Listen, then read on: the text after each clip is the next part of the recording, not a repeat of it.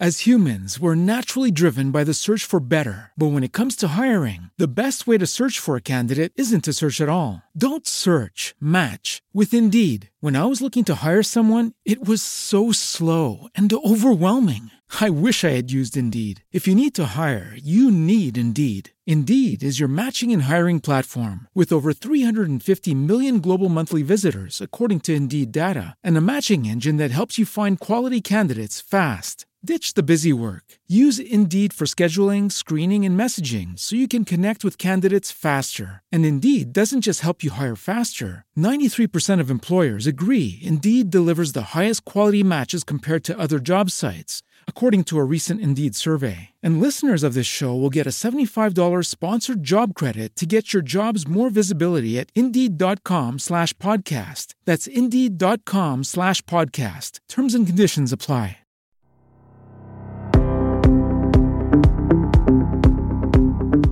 Vox Novus, the new voice. Vox Novus, the new dimension. Vox Novus, thought and movement leaders who will share from their experience and offer tools to help us navigate our rapidly changing world. My name is Victor Furman. Welcome to Vox Novus, the new voice. A mysterious traveler, a sentient canine, a psychotic patient, a mystifying, miraculous, and mind-bending trio arrive at the psych ward, where a grieving psychiatrist is forced to confront his deepest fears and beliefs about the nature of consciousness and reality, even death. With his marriage, career, and life hanging by a thread, he faces demons both real and imagined, all the while being transformed forever in this inspiring story of hope, healing, and renewal. This is from the latest book by my guest this week on Vox Novus, psychotherapist Donald Altman. Donald Altman is a former monk, two-time Emmy Award winner, and an award-winning author of more than 20 books and CDs on mindfulness and spirituality. His website is mindfulpractices.com, and he joins me this week to share his path and new book, his first novel, Travelers. Please join me in welcoming to Vox Novus Donald Altman. Welcome, Donald. Oh, well, hi, Victor. It's really great being on the program with you today. Thank you, sir. Donald, please share with our listeners your early path and how it led to your calling. Well, my path had a lot to do with really early trauma and suffering that I see now as a blessing. Sometimes we don't want to see that the difficult things in our life are actually guiding us toward a doorway that might actually help us grow. And that was the case with me. And I experienced in my early 20s a major depressive disorder, Victor. And that during that time, had a wonderful therapist who helped me. But I also at that time started to have different out-of-body and different transcendental awareness experiences. And I think that sometimes when we're feeling very oppressed and constricted, which is what was happening to me with that depression, was so heavy that I was that something in consciousness kind of broke loose, and it said, here's another view of things. You're more than this, right? You're not, this is, don't just define yourself by this depression and by what's happening to you right here or the conditions that led to it. And so it was very liberating for me. I mean, these were glimpses. They didn't stay for a real long time, but they were glimpses into a different reality or different truth. And it gave me a sense of relief. And so I was able to go forward. But it wasn't, but that stayed with me. And sometimes I would still have some of those experiences. But I found certain patterns repeating in my life, some painful patterns. And I was probably in my 40s when another one of these painful patterns repeated and produced some loss in my life. And I felt I really had to dig deeper. had to look within more deeply. And not just a few months before that happened, there was a friend of mine who said, there's a monk there I'd like you to meet. It was kind of an unusual request. But I went to meet this monk. His name was U Thilananda. He was from Burma. And he was a well-known teaching monk in the U.S. He'd come here in the late 70s, I believe. And he was that's the Theravada, the old school of Buddhism. But what happened when I met him was I experienced something I had never experienced before.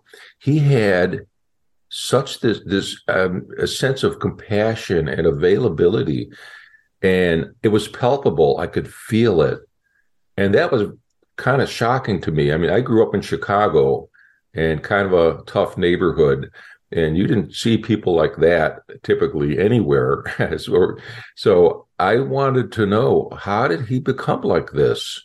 He wasn't born like that, I'm sure, right? Anyway, I kind of put that in the back of my mind.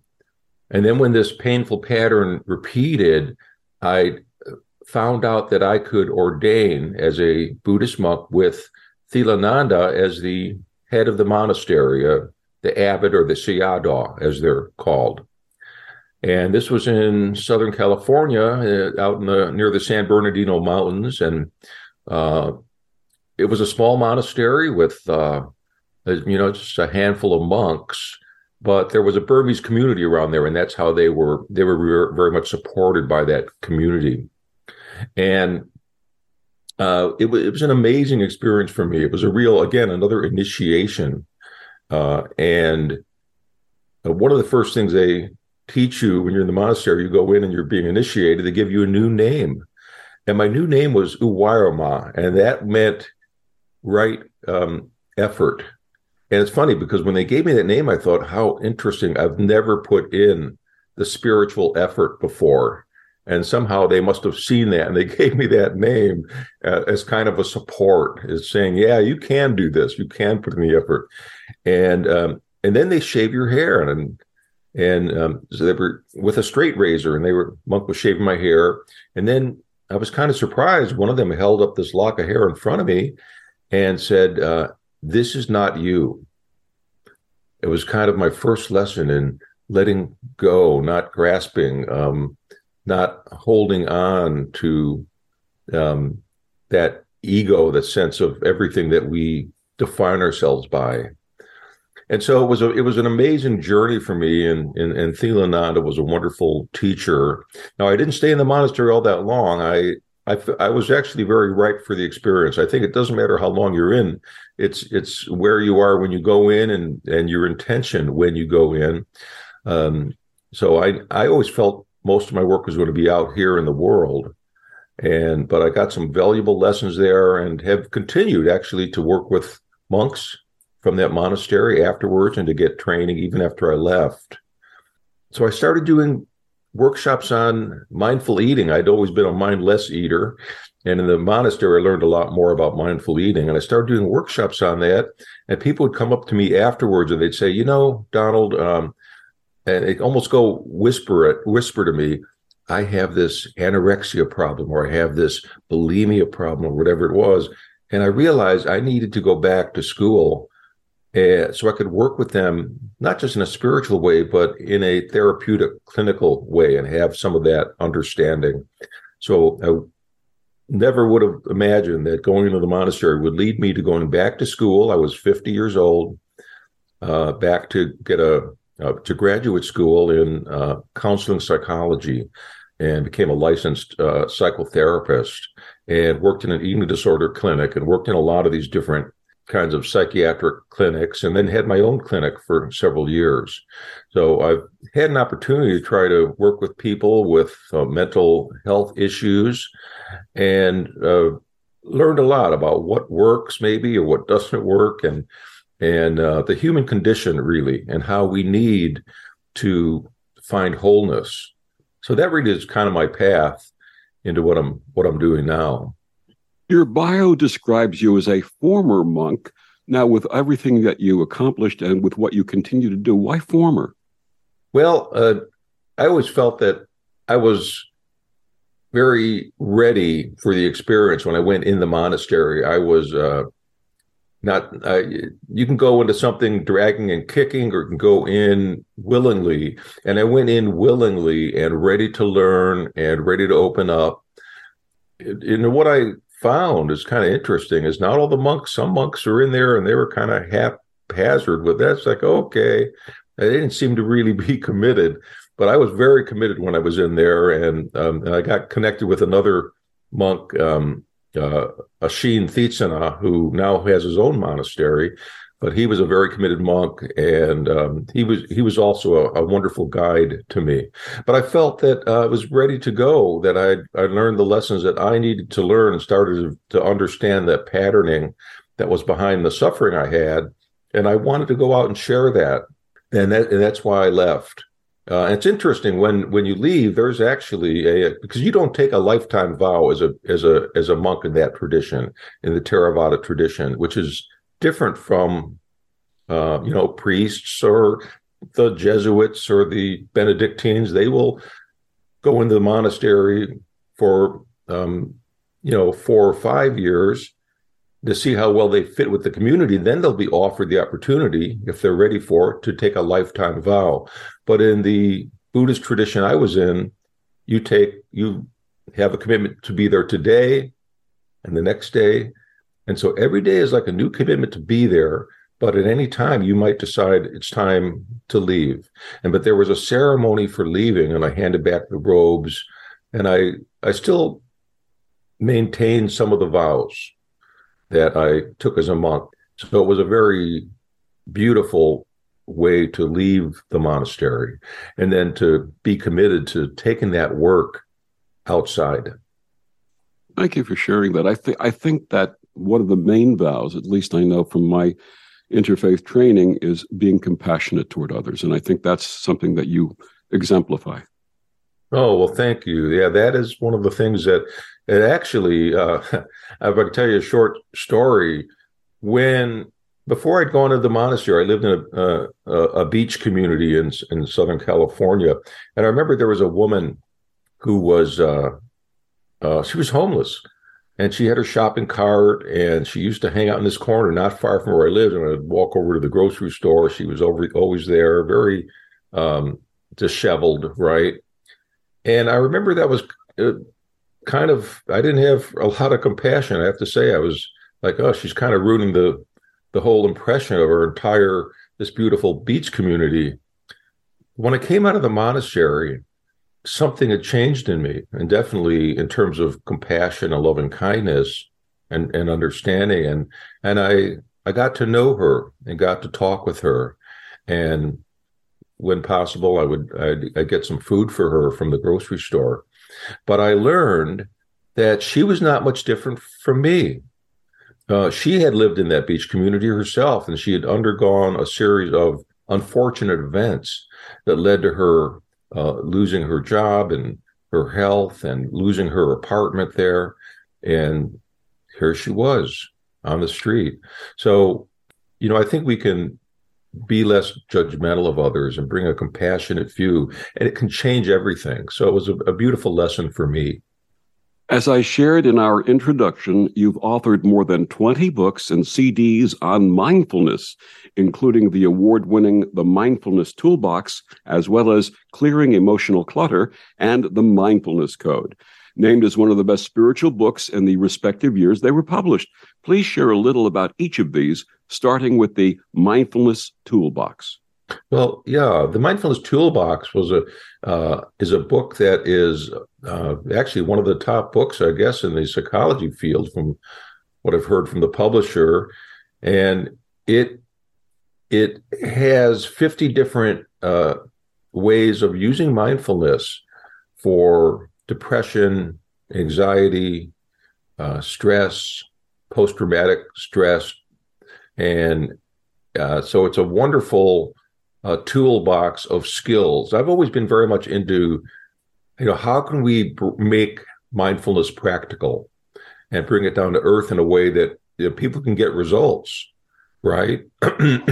So these are interventions, are very detailed readings that somebody can go through, or practices, and it gives them a little background on it as well. It's being used both by A lot of clinicians have it in their offices, a lot of mental health professionals, and a lot of individuals also get this book for just self-help. The other book you mentioned, The Mindfulness Code. As humans, we're naturally driven by the search for better. But when it comes to hiring, the best way to search for a candidate isn't to search at all. Don't search, match with Indeed. When I was looking to hire someone, it was so slow and overwhelming.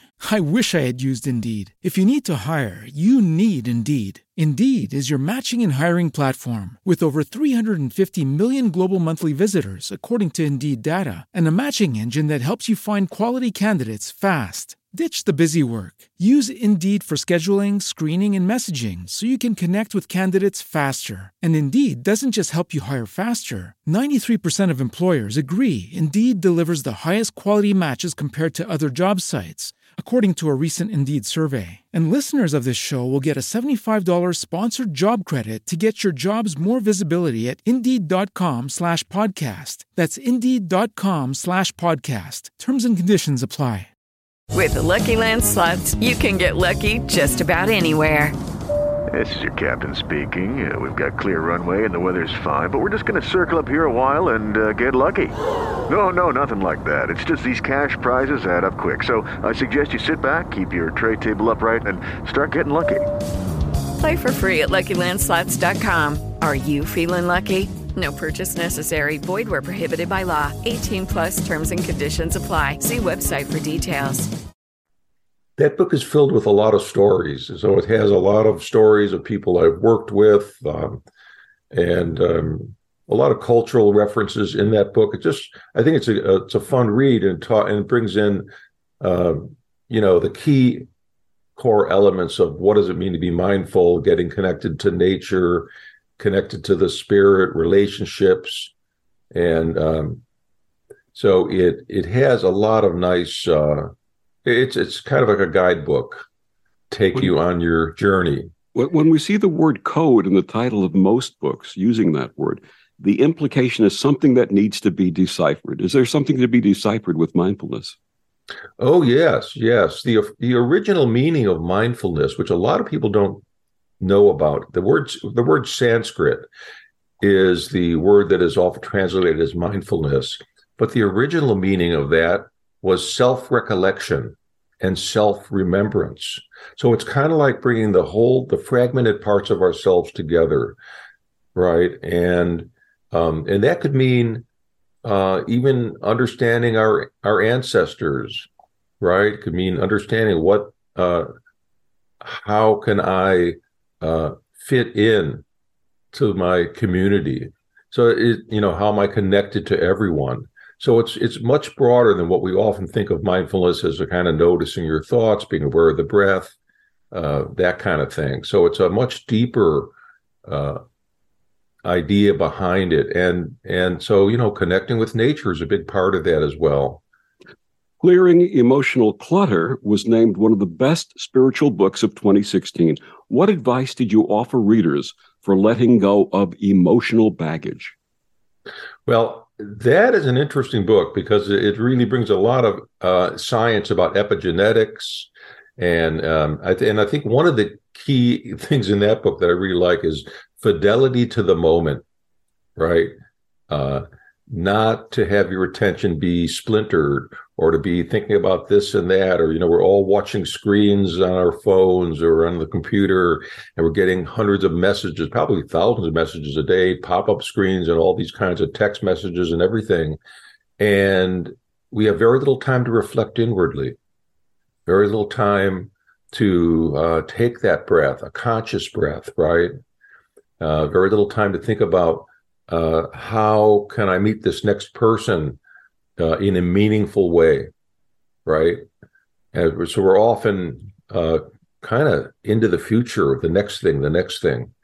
So this book talks a lot about how to clear a lot of that clutter out and to get into the present moment. Wonderful. Your new book, Travelers, is a novel. Is this your first novel, and why did you choose that form for this book? Well, this is my first novel. I have written fiction before. in terms of I used to write for a children's TV show many, many years ago, and had a short film produced at one point. But I wrote this novel because I felt it deals with a lot of the same themes that I work with in my nonfiction books, but I felt I could reach a lot of people who maybe aren't reading those kinds of books through a fictional story that has, I think, a lot of truth in it, and to help people gain a new perspective about the spiritual path, about how do you deal with loss and grief, which is one of the themes, and how do you keep love alive in a relationship where you've experienced loss. And what inspired Travelers? Well, I think Travelers was inspired for me by this need to talk about the mental health and how it has become more mechanized. And what I mean by that is that people are given a diagnosis. And the diagnostic is important in one sense. Of course, there's something called the DSM, the Diagnostic and Statistical Manual for Mental Disorders. So insurance will cover a particular for treatment, right? But you need to give it a diagnosis. And the diagnosis can help clinicians kind of make sense of how the treatment, what do we need to do to treat this person? The downside is that it becomes a label, and it becomes a label that somebody can put on themselves. I mean, I've had clients come to me and they'll say, oh, I'm a depressive, I'm a bipolar, I'm a schizophrenic, right? So they're labeling themselves and putting themselves in a box, so to speak, instead of saying, okay, I'm experiencing this right now, and how can I make greater sense of this, and how can I move forward in my life? So I want to do, and that's become more and more prevalent. So I wanted to kind of take therapy out of the stranglehold of the materialistic view of things, right? And to show that we can bring in the spiritual into our healing. And that's actually a very important element of it. Absolutely. When I was in college in the early 70s, I volunteered at a local community mental health center. And they had a specific area that was sectioned off where patients who were psychotic, what they called psychotic, were kept. And they were treated with a drug. I think the thing was called Thorazine. Is that correct, Thorazine? I think so at the time, yeah. And the doctor who was in charge, I noticed that one of the things they wanted me to do was to sit and listen and gently talk with these patients. And the doctor who was the administrator of this organization, I went to him one day and said, I noticed that after you give them the injections of the Thorazine, they're incapable of holding a conversation. How am I supposed to get through to them or work with them or help them? And he said, don't criticize Thorazine. Thorazine is to psychiatric medicine as penicillin was to infectious medicine. And it really sort of rubbed me the wrong way. I know that was their practice. I know that that's what we're doing. But how do you communicate to someone who's so on such a high level of drugs that they can't even communicate? Yeah. Well, I think there's a better class of drugs now than Thorazine. The antipsychotics today work in the dopamine pathways of the brain, actually, Victor. And what they do is so if somebody's having hallucinations, it kind of just dampens it down so that it is not interceding in their reality as strongly. And so you could still have that conversation. So, it's still very difficult, but you need to have the relationship. And I think that's a key element that you experienced back then, is you wanted to have a relationship with someone. And you really can't have healing if you can't communicate. Absolutely. My guest is Donald Altman. His new book, Travelers. Donald, please tell our listeners where they can get your book and find out more about you and your amazing work. Oh, sure. You can find Travelers at it's online on Amazon, Barnes & Noble. Independent booksellers will be carrying it. You can go to your bookshop and you can order it if they don't have it in. And also, you can find out about my books, my other books, and my online courses and CDs at mindfulpractices.com, MINDFUL practices.com. And I have a newsletter up there, too, if you want to sign and get my monthly newsletter. And we'll be back with more of Donald and Travelers after these words on the Om Times Radio Network.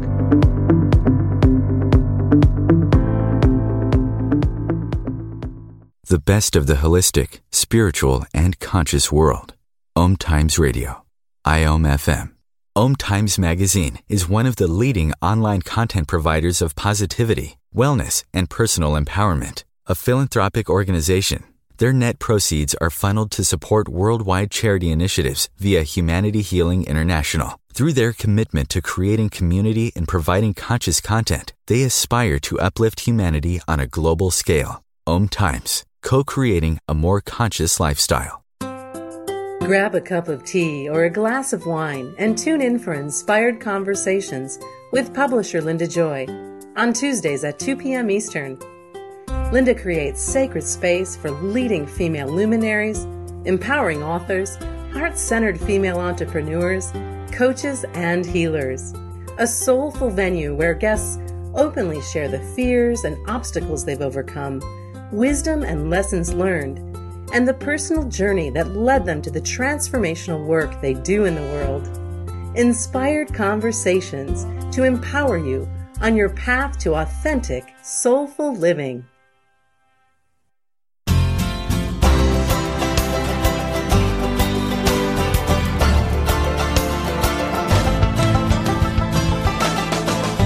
Back on Vox Novus, my guest this week, Donald Altman. We're talking about his new book, Travelers. Donald, you talk in the book about quantum consciousness, angels, and even bilocation. How did these figure into the story? And what is your personal experience with these phenomenon?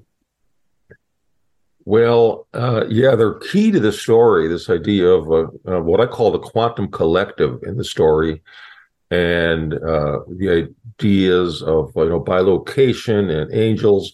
There's a character in the story that her name is Traveler Jackie, so she's one of the travelers, and she does kind of these miraculous things. And the book's central character, who's a psychiatrist, so he's very science oriented. And it just is more than blowing his mind. He thinks he's losing his grip on reality. And I don't say whether or not Traveler Jackie is an angel, but she's a catalyst for consciousness, for things happening, for connecting in new ways. And I think that's the magic that we sometimes lose today. Because bilocation, levitation, these are things were considered to be not maybe normal, but they were accepted back in, the Middle Ages. And it wasn't unusual for people to say that monks had bilocated. They were in two places at once. And even in some of the old Buddhist trainings, you can find where the Buddha actually teaches people how to move through walls, or to do things we would think is impossible. So this book is a lot about expanding our awareness of consciousness beyond the material, physical capabilities that we have, and seeing another realm. Okay. And the psychiatrist in the story is forced to enter this other realm. He doesn't go willingly, but he's forced to enter this collective, but it helps heal him. He has lost his daughter in the story, and so the grief that he's experiencing, he can't heal himself. Here he is, he's a doctor, a psychiatrist, healing people, but he can't heal himself from this deep wound, this agonizing loss, and it's put a wedge between he and his wife. And that's a key part of the story too, is how do we recover from grief in a family, in a husband and wife, or just in a family. Everybody views it differently. And for example, the wife wants to keep the daughter's room exactly as it was from the day she died. and he wants to move on. He's ready to, it's distressing for him to have that room still there. So that's created a wedge. So the idea that what happens as he is entering these new realms of consciousness and is forced to take this mystical journey, he becomes more accepting of this condition and the situation around him. And he starts to realize that his daughter is still with him in spirit in different ways. And he's able to connect with different signals that he's getting with her. So these ideas, that some of them are very ancient ideas, but they're around today. And I think, we're in danger of losing our connection to the mystery and the wonder and the awe and the miraculous that is unfolding around us at every moment. One time I used to teach at Lewis and Clark Graduate School of Education and Counseling, and I was teaching a course. And as humans, we're naturally driven by the search for better. But when it comes to hiring, the best way to search for a candidate isn't to search at all. Don't search, match with Indeed. When I was looking to hire someone, it was so slow and overwhelming. I wish I had used Indeed. If you need to hire, you need Indeed. Indeed is your matching and hiring platform with over 350 million global monthly visitors, according to Indeed data, and a matching engine that helps you find quality candidates fast. Ditch the busy work. Use Indeed for scheduling, screening, and messaging so you can connect with candidates faster. And Indeed doesn't just help you hire faster. 93% of employers agree Indeed delivers the highest quality matches compared to other job sites, according to a recent Indeed survey. And listeners of this show will get a $75 sponsored job credit to get your jobs more visibility at Indeed.com/podcast. That's Indeed.com/podcast. Terms and conditions apply. Judy was boring. Hello. Then Judy discovered ChumbaCasino.com. It's my little escape. Now Judy's the life of the party. Oh, baby, mama's bringing home the bacon. Whoa, take it easy, Judy. The Chumba life is for everybody. So go to ChumbaCasino.com and play over 100 casino-style games. Join today and play for free for your chance to redeem some serious prizes. ChumbaCasino.com. No purchase necessary. Void where prohibited by law. 18+ terms and conditions apply. See website for details. And I had the group go out. There was a beautiful grassy field behind the graduate school, and I had them go out. And I said, I want you to just experience the nature as if when you were a child again. We have this idea of, there's of course the idea of deja vu, having been there before. So when we first are children and we see that rose, we're like, oh my God, it's incredible. Look at the coloring and the scent of it. It's beautiful, right? But then as we get older, it just is deja vu. It's, oh, I've been there before. It's just a rose. But the French also have a term called jamais vu. And jamais vu means never having been there before. So this is the kind of like childlike wonderment that we could have at every moment. So this group went out and they were crawling around. They're out looking at the grass and nature. And I noticed that one woman is on all fours, moving very slowly, looking at the grass. And I had no idea what she was doing. Anyway, after 20 minutes, everybody came back in.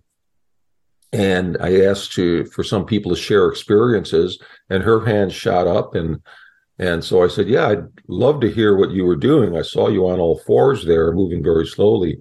And she said, the whole 20 minutes, I was watching a worm. That may sound funny for our listeners to hear that, but she described how she had kind of lost her sense of self and became almost like one with the worm, all right? And which way was it going to move? And it was the most fascinating, mesmerizing experience for her. So she had regained that childhood wonder where maybe anything was possible.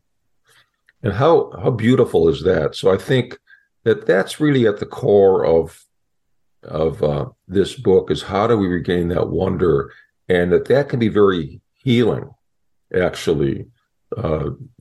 Whatever struggles you have in life, it can be very healing. In 1969, the British band, the Moody Blues, came out with an album called To Our Children's Children's Children, and there was a song that was in there called The Eyes of a Child, and the lyrics said, through the eyes of a child, You must come out and see that your world's spinning round, and through life you will be a small part of a whole of a love that exists. With the eyes of a child, you will see. We have to learn to see as children once again, don't we? Well, that is beautiful. I remember, I'm of that era. I remember that album. Yeah. And I love the Moody Blues. But yeah. Music with a message, right? Yeah, absolutely.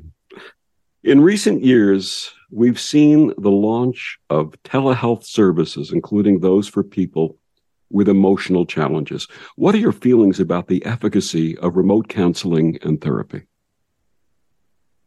Well, I have some different thoughts on it. On the one hand, there are people who are located, of course, with COVID, that changed the whole landscape of people needing to be separate and to be safer in that way. So that kind of fueled this whole telehealth movement.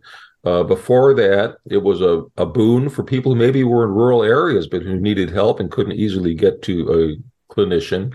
Now, I had occasion, I didn't do any telehealth during COVID, but prior to COVID, I had some clients who had moved and I did telehealth with them. And I already knew them. I mean, they had been in my office. And for me, it was not the same because I couldn't really, even though I could see their face, I couldn't see the whole body. And you want to connect with somebody and experience. We know we have mirror neurons that fire when you're with somebody. And when your mirror neurons move and the other person does too, and you can feel what the experience of someone is having. That's a little harder to do when it's on a telehealth screen. Now, on the other hand, I do have to say that it's better than no therapy, right? I think, and I've had people who've said, well, I had a good experience with it. It was more, maybe it was a little more mechanical because it's the drive is to give you some manualized information, psychoeducation, and different tools, which are useful. But I think that the deeper, going more deeply is tough to do with telehealth, but it serves a purpose. But I hope it doesn't diminish our desire to actually meet in person with a clinician now that I think people are more inclined, can do it now that COVID is still with us, but not as prevalent. Is there a type of therapy that works best? And what can we do to improve the level of care? That's a great question. Is there a type of therapy that works best? And I'm inclined, and also there's research I think that backs this up, inclined to say that it's really the relationship between the therapist and the client or the patient that is most important. So you could use a lot of different modalities, but if there's not a rapport there, if somebody feels, well, my therapist isn't really open to me or not accepting or judging me, then it's not going to work. So you need to have this really a sense of openness. In fact, there was a study one time, and they actually wanted to see if therapists, counselors who had a mindfulness training, how did that change the therapeutic relationship? And they found that with those people who had that training were perceived by the clients as being more open and accepting and willing to sit with them and just listen and be empathetic. So I think it's, I've used a lot of different kinds of therapeutic methods. I've used cognitive therapy. In fact, I talk about some of these in Travelers in the book, cognitive therapy, internal family systems, dialectical behavior therapy. I mean, there's a whole range of those things. But if you don't have that rapport, it's not going to be as effective. So what can be done in general to improve the quality of care? Well, that's another really good question. I think we have to, get out of the grip of this, materialistic viewpoint. I mean, you can replace a hip. There are a lot of things you can do in surgery, for example, replace different parts of the body, but how do you replace an emotion? So we're very complex beings, and consciousness plays a big role in how we're feeling, right? Everybody's been traumatized in one way or another. Maybe birth itself, just being born, is a kind of trauma. Our parents are not perfect, so we are raised by imperfect beings. We all have flaws, and yet, and we all deal with loss. There isn't anybody with a human mind or a human body that isn't going to lose someone or something in their life, right? So this is the nature of impermanence, and so we need to know how to deal with that. So I think helping people learn to have greater self-acceptance, self-compassion for themselves is probably one of the best ways we can help people heal, not to be so hard on themselves. You spoke a couple of times about people who are grieving, and from my practice as an interfaith minister, I know that grieving is a unique and individual process for everyone. How do you approach those who are suffering from grief? Well, one thing I want to do with grief is I don't want to stigmatize anyone and say, "Oh, that's bad. We've got to get over it." And the interesting thing now is that the new, and I mentioned it earlier, the Diagnostic and Statistical Manual of Mental Disorders, the DSM, for the first time has what they call prolonged grief disorder. In other words, if grief lasts more than a year, it's a disorder. And that's caused a bit of a controversy in the field. And I'm of the belief that we don't want to stigmatize grief in that way. I'm glad that it's going to be, insurance companies will now pay for that. But I think that grief is a process, and it's, in a way, your grief is a living memorial to those you have lost. And I've heard somebody say it was like a love letter to those who we have lost in our lives, and that living memorial could last a lifetime. Who are we to say that it's got to end? What I think is important with grief is that while you can experience your connection to the one you've lost, you still need to find joy in life, right? And that person who is gone would of course want you to just continue to find joy and meaning in life. So I don't think it's mutually exclusive. You don't have to be totally obsessed with, and that's when it's the danger, if you become obsessed with the grief.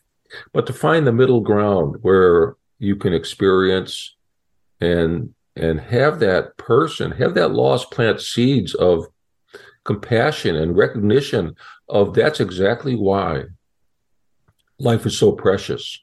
And that's exactly why we need to be grateful for every moment we have with someone. So here I am with you in this moment, Victor, and I'm so grateful that you're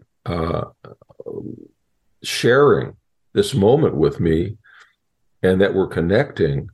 We don't know if this moment will ever come again.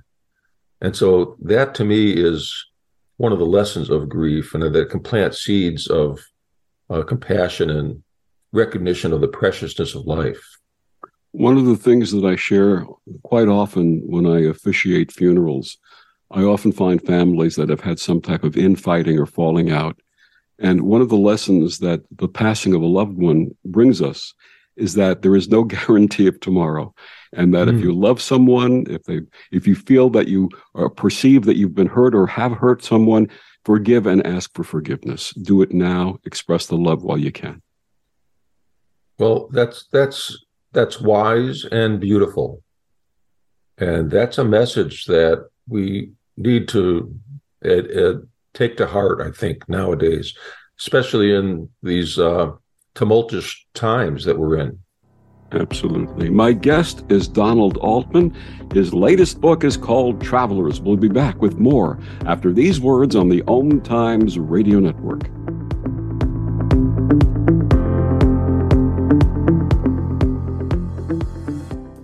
Humanity Healing International is a small nonprofit with a big dream. Since 2007, HHI has been working tirelessly to bring help to communities with little or no hope. Our projects are not broad mandates, nor are they overnight solutions, but they bring the reassurance that no one is alone and that someone cares. To learn more, please visit humanityhealing.org. Humanity Healing is where your heart is. Hello, I'm Sandy Sedgbeer, host of Om Times Magazine's flagship radio show, What is Going Om. My passion is sifting through information, research, and innovations from new thought teachers, speakers, and researchers pushing back the boundaries of what we know about life, energy, metaphysics, and the universe. I love shifting perceptions about who we are, why we're here, and how quickly impossible becomes normal when we open our minds, expand our awareness, and accept that the only limits that exist are those we place upon ourselves. So if you're the kind of forward-thinking, eager investigator of what lies beyond the current reality that most perceive, why not make a date to come play with me in the field of possibilities at 4 p.m. Pacific Time, 7 p.m. Eastern Time every Thursday, and together we can discover what's really going on. If I could be you, and you could be me, for just 1 hour. If you could find a way to get inside each other's mind. Walk a mile in my shoes. Walk a mile in my shoes. Walk a mile in my shoes. We've all felt left out. And for some, that feeling lasts more than a moment. We can change that. Learn how at belongingbeginswithus.org. Brought to you by the Ad Council. Walk a mile in my shoes.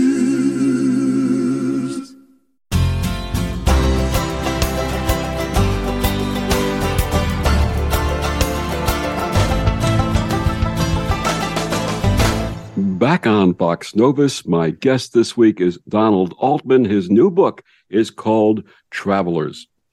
Donald, you've worked with people that may have a different philosophy, religious background than what you bring to the table. How do they react to ancient Eastern practices? It's really funny, Victor. Sometimes I've gotten some pushback. And I remember a lady who came to see me because I used to do a lot of work in the mindful eating field.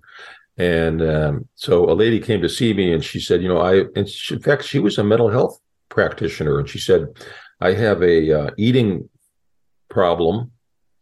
And so I wanted to come to you and thought you could help me with that. And I said, sure thing. We could do some mindful eating practices. And she stopped me right there. I remember she held up her hand and said, I'm not really comfortable with that. I grew up in a very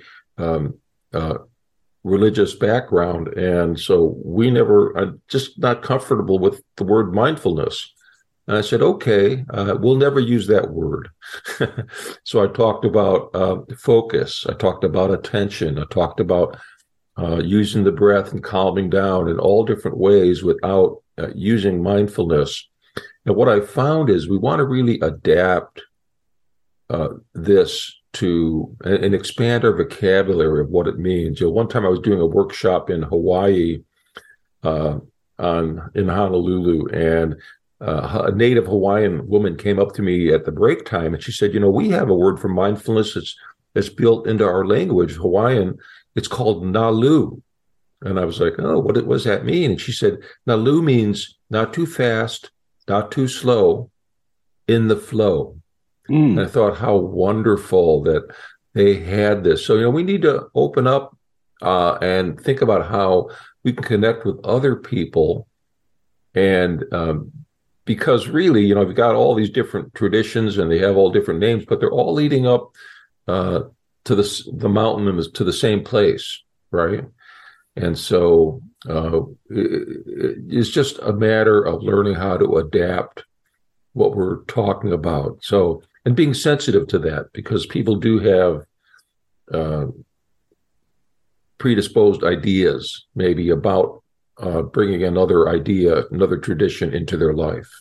Absolutely. And for some people, tradition is the framework through which they live their lives.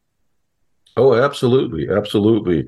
And so we want to honor and respect that, and yet at the same time give people, other options, other ways of responding to life events. Yeah, absolutely. Why do we seem to have evolved or devolved into a nation and culture with so many angry and unhappy people, and how may we resolve this? Well, that's a really tough question, isn't it? I think that a lot of maybe how we're using technology is not serving us well. I think technology has a great benefit, but it allows us also to maybe anonymously put something up or anonymously criticize, right? And there's a lot of cyberbullying that you find in schools. And so I think part of it is just we need to come back to, this kind of civility and respect and openness to listening to others. So it's about how can we learn to listen, right? And just set our own preconceived ideas aside for a moment. Because, it's this idea that, if a cup is filled to the top, let's say a teacup's filled to the top with tea, there's no space for any more tea to go in there. In the same way, if your cup is filled up with your ideas all the way to the brim, then there's no space for anyone else's ideas to come in. So it's about emptying our cup in some way, right? How can we allow space for the ideas of others? And so just to sit and listen. And I think listening is, or hearing is not as appreciated, maybe. It's all about giving our opinions and being, look at me, right? Here's my idea. And instead of really just listening and stepping back. And so that's about reflection and about opening up the space. It's about silence, stillness, and allowing all the static in our mind, all those and thousands of thoughts we have each day to kind of settle so we can make space to take in something else. I used to be someone who would engage in a conversation and would not really truly listen to the person or what they were saying. And one day I had an inner voice say, don't respond, listen. And that started a major change. That was in my mid-30s. That started a major change in my life, probably opening me up to the person that I've become and since that time and today. But we really have to learn. Truly listening is a sacred act, isn't it? I think you can say that it's very sacred because you're letting the other person into you in a sense, right? And you're communing. It's a kind of communion with another being. And so it is very sacred. I had workshops where I would have people sit in 3 minutes in silence with another person. And it was very frightening for a lot of people just to sit in silence and to sit facing, eyeball to eyeball. And I set it up in a way that I made it less scary. I shared a story about the 3 questions that Tolstoy wrote a story back in the 1880s called The 3 Questions. And so I kind of primed them for sitting together like that. But afterwards, I have to tell you, it was so incredible. I would have people share their experiences. And some people said they just had tears in their eyes. Some people said it was like looking at a mirror and they lost themselves and they saw themselves in this other person. Now, I'm not suggesting that our listeners go out and grab your partner and say, hey, let's sit down for 3 minutes and just look at each other in silence, because that might that'd be like a deer in the headlights experience. But I think that your point about just listening and making it a sacred act would be a beautiful thing. You talked about cyberbullying. Are cell phones and computers and technology dehumanizing us? Well, I think they can. It depends on how we use anything. So it's you can use something you can set the right boundaries for it, and you can use it in a way that doesn't take you out of this present moment as much, or you can be present while you're using it. I've often thought if people were present before they hit send on an email, they'd be a lot happier. Some people send an email and they regret it afterwards. So it's about our presence. So I think it can dehumanize us if we're out of balance with it. And so we need to not have it control us, but see that it's a tool that we can control. You had talked earlier about working in mindful eating. In the early 1960s, I attended a summer camp, and one of the counselors turned out to be a practicing Buddhist. When we would have lunch, he would go off and sit quietly by himself by a tree while he was eating. And I asked him about this one day, and he said it was called mindful eating, and he invited me to join him. I guess he was my first mindfulness teacher. Please share with our listeners how they may engage in mindful eating. Well, I think mindful eating is a wonderful practice, and a couple things you can do for mindful eating is, one, be aware of your hunger. Notice am I eating because I'm just so hungry now, and what's going to happen is you're going to choose foods that are maybe not the best for you. You're going to grab anything that's right there. So getting to be aware of your hunger signals, that's a mindful awareness practice right there. Secondly, I would say learn to appreciate that food. I mean, how intimate is it that you're taking a substance and you're putting it in your mouth and you're absorbing it? It's becoming part of you. So learning to appreciate that, whether it's a strawberry or whatever this food is, all the effort that went into growing this, the water, the sunlight, the human effort, the packaging, the shipping, all of that is included in this morsel of food that you're eating right now. I remember when he taught me, one of the things that he said is, how often have you tasted what you're eating? And I said, what do you mean? He said, how often have you tasted what you're eating? And in thinking about it, I realized that at times I ate so fast, I actually did not have the opportunity to savor the flavors of what I was enjoying. Yeah, we have actually 10,000 taste buds. We even have taste buds on our tongue. We have taste buds on the roof of the mouth. So what I'll do is I have somebody do a mindful eating exercise. I'll have them see if they can taste the food on the roof of the mouth. I'll have them notice where on the tongue is the flavor most intense or least intense. And I'll have them select, as you're chewing it, select where you want to chew the food. When do you want to swallow it? I mean, there's a lot of things we can do. We can decide upon, even with one little bite, all the selections we can make about that. In fact, so chewing your food longer, for example, there's an enzyme in our called amylase in our saliva, and that actually helps pre-digest carbohydrates, for example. So you're not getting all the nutrients. There's also the idea of are you eating to eat or eating to live or living to eat, right? And sometimes when we eat emotionally, we need to stop and feel, this is not physical hunger, right? It's an emotional hunger. And understanding that when you have an emotional hunger, you can try to label that, give it a name. What are you feeling that you're trying to cover up by eating? What emotion do you have? So there a lady that I worked with who, she would binge eat, and she would go to a food drive-through, and she would eat copious amounts of like 2,000-3,000 calories of food at one time to make this feeling that she had go away.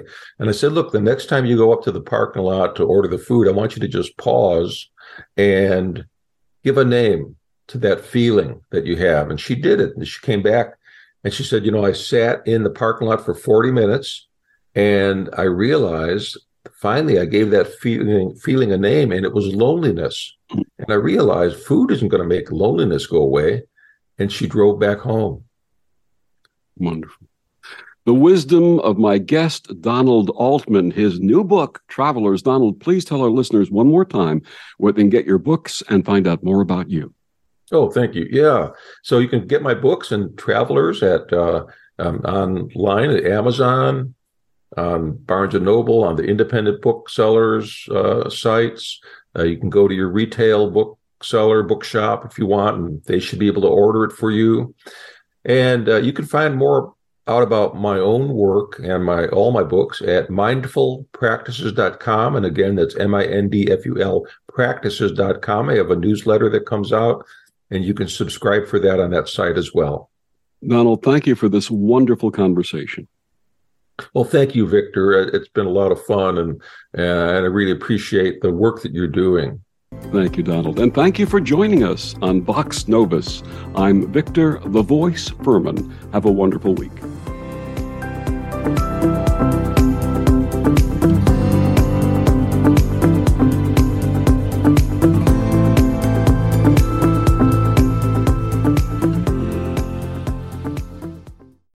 As humans, we're naturally driven by the search for better. But when it comes to hiring, the best way to search for a candidate isn't to search at all. Don't search, match with Indeed. When I was looking to hire someone, it was so slow and overwhelming. I wish I had used Indeed. If you need to hire, you need Indeed. Indeed is your matching and hiring platform with over 350 million global monthly visitors, according to Indeed data, and a matching engine that helps you find quality candidates fast. Ditch the busy work. Use Indeed for scheduling, screening, and messaging so you can connect with candidates faster. And Indeed doesn't just help you hire faster. 93% of employers agree Indeed delivers the highest quality matches compared to other job sites, according to a recent Indeed survey. And listeners of this show will get a $75 sponsored job credit to get your jobs more visibility at Indeed.com/podcast. That's Indeed.com/podcast. Terms and conditions apply.